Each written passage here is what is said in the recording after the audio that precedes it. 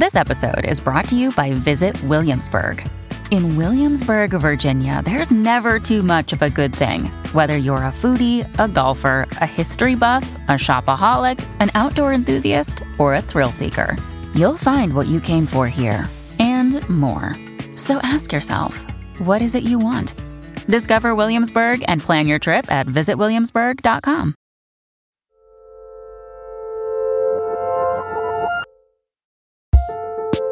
Hello and welcome to another episode of Working Overtime, the bi-weekly advice-focused 2023 Frasier reboot to Working's Cheers, which somehow has never been rebooted.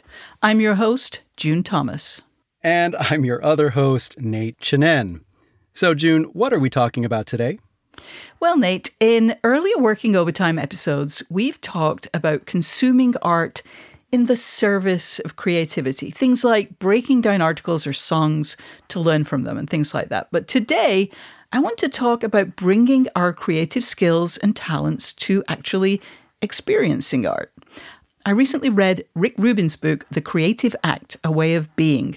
And in it, Rubin talks about creativity as a fundamental aspect of being human. He says, creativity is about paying attention and taking pains to perceive the world in fresh ways. What's more, it's not necessarily about making things. And I think for a lot of people, that's the goal, or, maybe even the fantasy, having a book full of poems or a collection of completed journals, or maybe even a shelf full of published books. But Rubin says that isn't the purpose of creativity. At one point, he says, we tend to think of the artist's work as the output. The real work of the artist is a way of being in the world. And so one of the ways of being in the world as an artist that Rubin describes is being someone who experiences art or nature or even interpersonal communication deeply, being someone who really listens and sees. And I was happy to have a chance to have this conversation with you, Nate, because in an episode of Working, you mentioned that you like to make time in your schedule to, I think you said, listen deeply to music. Now, Yes. Yeah. That was in the context of writing criticism, which is your job and one of your creative pursuits. But I wonder if you can divorce the experience from the output and tell me what you mean when you talk about listening deeply. What does it involve? Oh, wow. Yeah. June, this is such a meaningful topic for me. And to be honest, something of an ongoing struggle. Before I attempt to answer, I have to express my chagrin at not having read this Rick Rubin book yet. I have been devouring the music that he produced for most of my sentient life. So this is going on my reading list for sure. Turning to your question, though, there is no one-size-fits-all for meaningful listening. What it means for me really may not work for you. And it means different things to me. So maybe let's establish a scale. All right, so at the far end of the scale is what I'll cheekily call the Maxwell cassette ideal. June, do you remember those ads from the early 80s? I sure do. So this is when I am comfortably seated, undistracted, completely dialed in to what's pouring out of my speakers. And yeah, maybe even getting my mind blown. The tie and the sunglasses and the leather jacket are optional. I am not a true audiophile, but earlier this year, I finally upgraded my system. And I have to say that it made a difference in the quality of my listening. Wow. Feeling the sound spatially in a room, it's a really amazing thing. And it mimics what for me is the absolute ideal, which is experiencing live music in real time and real space. Now, that said, we live in the real world, right? I mean, how many hours do I truthfully have for committed listening? Not nearly enough. Yeah. So then we have to move down the scale a notch to what I'll call the multitasking ear phase. And this is, listening while you're driving or washing dishes or folding laundry. I found that you can really actually get into the music this way while your hands are somewhat mindlessly occupied. It's the next level of distraction where things really start to get compromised. And this is what I'll call distracted listening, where, the music is playing while you're answering emails or doing paperwork or actually having a conversation. Yeah. Now, I don't want it to sound like I'm some kind of a purist or a monk or something. I don't disparage this. I actually do it quite a bit because, you got to live your life. Music is welcome in any circumstance. And, the truth often shines through. But as a rule of thumb, I think the purer your focus, the deeper you're listening. And when I'm writing about a piece of music for work, I tend to experience it at every level of this scale. Wow. That's amazing. Can I follow up with what might seem like a trivial question? Does it make a difference to you if you close your eyes when you are listening to music? Well, that's a practice I wouldn't recommend if you're driving. But no, I do think it makes a difference. To me, though, it's not a qualitative difference. Maybe this is because I haven't spent enough time with active meditation, but I don't think I get something extra from listening with my eyes closed. I can tell you, though, that one time in my college years, and really only this once, I sat at a graduate composer recital at the Curtis Institute of Music, listening to a contemporary string quartet. And I closed my eyes and experienced a kind of shifting, stabbing color field. Whoa. So yeah, synesthesia. June, you'll have to believe me when I say there were no substances involved other than the 12-tone scale. And maybe a Philly cheesesteak, right? Guilty as charged. Yeah. Okay. So how did you come up with these techniques that you've just described? Did you always listen this way? Well, like most people, my listening habits have evolved with the available technology. Yeah. Since we opened with Rick Rubin, I'll invite you to picture me at age 10, freaking out at a friend's house over a cassette tape of Run DMC's King of Rock on my Sony boombox. But then a few years later, I was an early adopter of CDs, very enthusiastic about them. I went through, several Discmen, either wearing them out or losing them on, planes or what have you. Yeah. Right around the time I moved to New York, I bought my first turntable. This was right around 1999, 2000, well before our current vinyl boom. And, the beautiful thing was at that time, you could actually pick up some great used LPs, like literally off the streets of New York, or get them for just a few bucks in a record store. So I actually built part of my collection out of these like super cheap records at that time. And this is a whole other rabbit hole, but I really do love the experience of music on vinyl for irksome audiophile reasons, sure, but also for a more atmospheric reason, When I listen for pure pleasure, there's a good chance that I'm listening to an LP, usually with the gatefold within easy reach. You got to read those stories. You got to look at that track listing, right? For sure, it only really works with an actual album, yeah. And as someone who's written liner notes, I have to say, there is a place for liner notes. Yeah, read them, people, read them. Got to get that information. Yeah, for real. Thank you, Nick, for sharing that. It's fascinating to me because while I've never been a music critic, I've written lots of reviews and assessments of TV shows, movies, books. And despite that, recently I read a Patreon post by the wonderful historian Hugh Ryan about how he approaches a book review. And honestly, it made me see the experience of reading in a whole new way. Oh, wow. Here's just a little bit of what Hugh said. I always read the book as soon as possible. I don't read in a rush by any means, but I don't want to linger over it either. I want to have the beginning in my mind as I reach the end. And when I get to the end, I immediately start over, wanting to have the end fresh in my mind as I read the beginning. But this second time, I linger over the things I enjoy or dislike or are confused by, but drawn to, etc. I'll look up the allusions or things I think might be allusions, or read or watch or listen to parts of them. During both reads, I highlight and write questions in the margin, but I do it in 2 different colors, so I always remember what I thought before I knew where it was all going, and what I thought when I knew the entire story. Sometimes 2 very different opinions. Now, again, Hugh's purpose in reading that way is focused on writing the best possible review, but as I read that, again, I felt like I'd been doing book reviews wrong for years, but also his description struck me as being a true creative practice, a way of deepening your experience of a work of art. And I don't want to read every book that way, probably very few, but it seems genuinely exciting. It does. Although, June, don't beat yourself up. I'm sure you've been doing book reviews perfectly fine all these years. There is nothing wrong with your process. But, Hugh's methodology sounds familiar to me. I know some other book reviewers who do something, analogous or somewhat similar.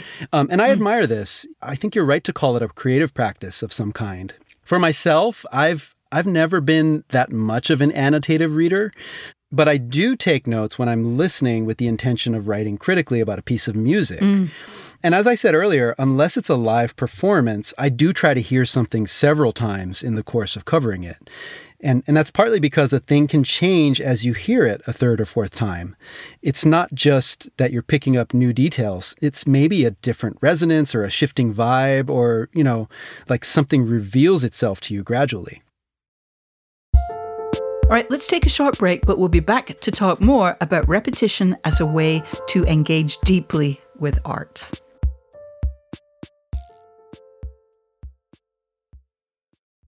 When you need mealtime inspiration, it's worth shopping Kroger, where you'll find over 30,000 mouth-watering choices that excite your inner foodie. And no matter what tasty choice you make, you'll enjoy our everyday low prices, plus extra ways to save, like digital coupons worth over $600 each week. You can also save up to $1 off per gallon at the pump with fuel points. More savings and more inspiring flavors make shopping Kroger worth it every time. Kroger, fresh for everyone. Fuel restrictions apply. Another day is here, and you're ready for it. What to wear? Check. Breakfast, lunch, and dinner? Check. Planning for what's next and how to save for it? That's where Bank of America can help. For your financial to-dos, Bank of America has experts ready to help get you closer to your goals. Get started at one of our local financial centers or 24/7 in our mobile banking app. Find a location near you at bankofamerica.com/talktous. What would you like the power to do? Mobile banking requires downloading the app and is only available for select devices. Message and data rates may apply. Bank of America NA, member FDIC. Hey, listeners, do you have any tips or questions about the creative process? Get in touch and share your advice. You can email us at working@slate.com, or even better, call and leave us a message at 304-933-9675. That is 304-933-WORK. And we're back.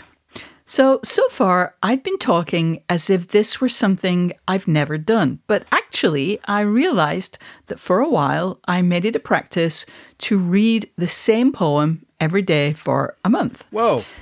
Yeah. I got this idea from the writer Elliot Holt, who in August 2021 wrote a piece for the New York Times called My Secret Weapon Against the Attention Economy. And the first time she did this practice, she said, she read Wallace Stevens's The Snowman every day for the entirety of a January. And she said, repetition led to revelation. Every day I noticed new things in the text. By the end of the month, I knew the poem by heart. And that was very compelling to me. I wanted to do that. And so as I said, I did it for about 6 months. I never did learn the poem by heart, although for the most part, I was reading poems that kind of resist memorization. And I don't even remember all of them. I remember reading and rereading Adrienne Rich's Diving into the Wreck and Elizabeth Bishop's One Art, among others. In a way, though, honestly, the experience was sort of humbling. To my mind, I really grappled with One Art, and I thought I'd gotten into all its nooks and crannies. And then that same month, the New York Times published one of those poetry deep dives that they sometimes do. And this time it was Dwight Garner and Parul Sehgal, pretty decent writers about books, both of them, who did an analysis of One Art. And let's just say I had not gotten a lot of what they pointed out. But, I'm also aware that that's probably the wrong response. I might not, in my own reading, have fully understood the power of the villanelle, but having spent so much time with the poem, I was better prepared to receive their wisdom as well as the wisdom of the poem. And in a recent episode of Working, you mentioned that as an undergrad, you were a poetry major. So I'm guessing that you must have done this kind of deep engagement with a piece of verse quite a bit during those days. Yeah, well, first of all, that's such a wonderful practice that you undertook. And what exquisite taste you have. Thank you. Bishop and Rich, two poetry giants. When I say it like that, it sounds a little bit like a country duo. But, I actually missed that analysis that you mentioned in the Times, but it's very sharp and smartly produced for the web. You're right. I did a lot of close reading and analysis in college. And it so happens that one of my old professors, Al Filreis, now runs a free 10-week course in modern and contemporary poetry called ModPo. That's one word. And you can find it at modpo.org. I'll say Al has been doing this for a dozen years, and people have enrolled all over the world, coming with an intention similar to the one that you brought, June. Yeah. There's a live interactive webcast every Wednesday, broadcast from the Kelly Writers House at Penn, a place that I love, along with Zoom office hours run by course TAs, I think just about every day. Now, this year's ModPo is already underway. It began in early September and runs through mid-November. But, that's not a deterrent. If you want to dive in, I can't recommend it highly enough. You can get started pretty much any time. Yeah, we should also note that Al is the host of a fantastic podcast, Poem Talk, where he leads a discussion of a poem or two in each episode. And that is also really inspiring to me as well as great fun and just really good listening. Yeah. Yeah. And I do think that repetition can be revelatory, but I guess there are limits on what we can repeat. This is a practice that lends itself to poems and songs rather than novels and operas, right? Well, opera connoisseurs would disagree, And there are certain novels that you can keep returning to, like Visiting the House of a Family Friend. I think very special and specific novels. But, we've talked before about the idea of theme and variations, and how it plays out in the standard songbook, especially, through jazz interpretations. It's interesting to think about the operatic canon in this way, right? I know this year's Met Opera season in New York included acclaimed new productions of Don Giovanni and Peter Grimes, which are classic works. But, what I'm talking about there is interpretation more than repetition. You're seeing a new cast and a new director's vision of the material, rather than queuing up old footage of the classic divas for the umpteenth time. Now you say that, I am reminded for the second time in recent working episodes that back when I lived in Seattle and I subscribed to the Seattle Opera, I saw several versions of the Ring Cycle. It was something they did, every couple of years. And it's true that my enjoyment and understanding deepened with everyone I saw. So although it might be more challenging to fit something like The Ring into a crowded schedule, to say the least, it's definitely worthwhile. We'll be back with more thoughts about conscious consumption after this. This episode is brought to you by Progressive Insurance. Hey, listeners, whether you love true crime or comedies, celebrity interviews, news, or even motivational speakers, you call the shots on what's in your podcast queue, right? And guess what? Now you can call the shots on your auto insurance, too. Enter the Name Your Price tool from Progressive. The Name Your Price tool puts you in charge of your auto insurance by working just the way it sounds. You tell Progressive how much you want to pay for car insurance. Then they'll show you a variety of coverages that fit within your budget, giving you options. Now, that's something you'll want to press play on. It's easy to start a quote, and you'll be able to choose the best option for you fast. It's just one of the many ways you can save with Progressive Insurance. Quote today at Progressive.com to try the Name Your Price tool for yourself and join over 28 million drivers who trust Progressive. Progressive Casualty Insurance Company and Affiliates. Price and coverage match limited by state law. Listeners, I just want to remind you that if you are enjoying working overtime, please subscribe so that you never miss an episode. If you listen on Apple Podcasts, we'd love for you to rate or review the show. It really does help new listeners to find us. And if Overcast is your app of choice, please hit the star to recommend the episode to others. All right, Nate, to bring this back to Rick Rubin and his book, another thing he emphasizes is the importance of noticing. So to Rubin, noticing is the first step, and it is not the same as analysis. He says, through detached noticing, awareness allows an observed flower to reveal more of itself without our intervention. And later he adds, analysis is a secondary function. The awareness happens first as a pure connection with the object of your attention. If something strikes me as interesting or beautiful, first I live that experience. Only afterward might I attempt to understand it, which, wow. I guess the takeaway there is not to force yourself to struggle for understanding or to profit from the experience of beauty or pleasure. In fact, later in the book, he explicitly says, quote, our continual quest for efficiency discourages looking too deeply. And I can really relate to that, yes. So it's like we always want to take something out of an experience instead of just enjoying it. Yeah. Well, there's a deceptively simple truth in what Rick Rubin is saying there. And I think it feels connected to and informed by his experience with religious doctrine and transcendental meditation. He's got a fair amount of experience there.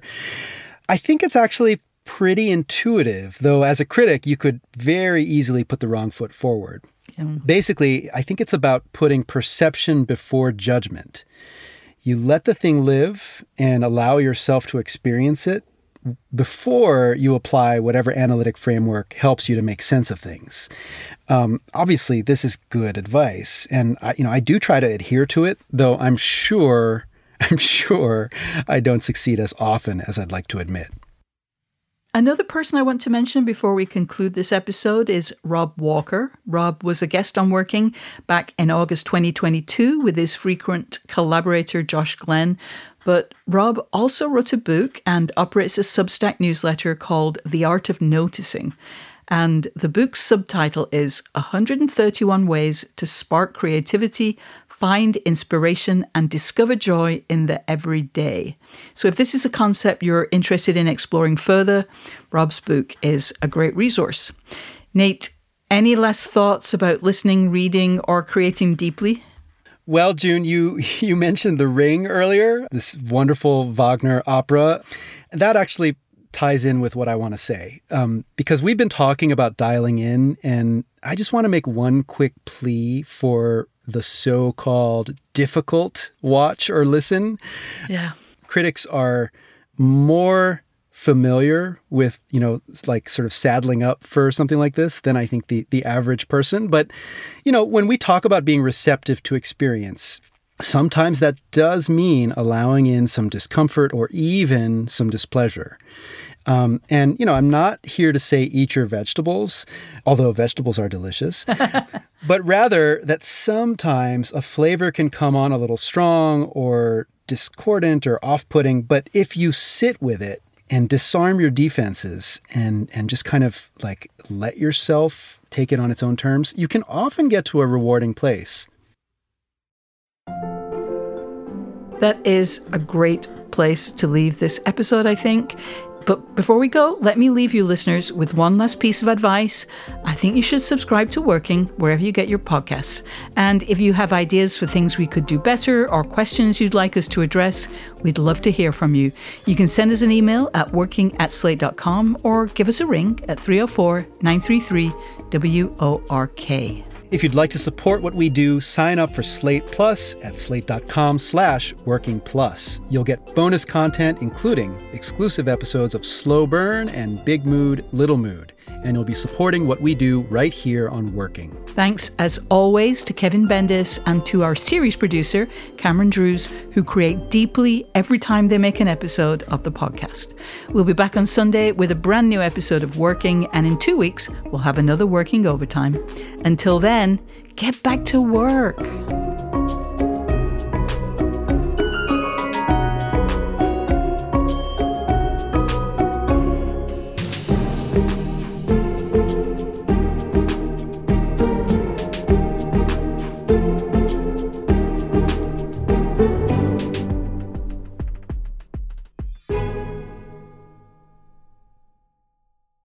For the ones who work hard to ensure their crew can always go the extra mile, and the ones who get in early so everyone can go home on time, there's Grainger, offering professional-grade supplies backed by product experts so you can quickly and easily find what you need.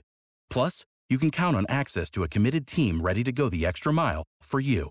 Call, click Grainger.com, or just stop by. Grainger, for the ones who get it done.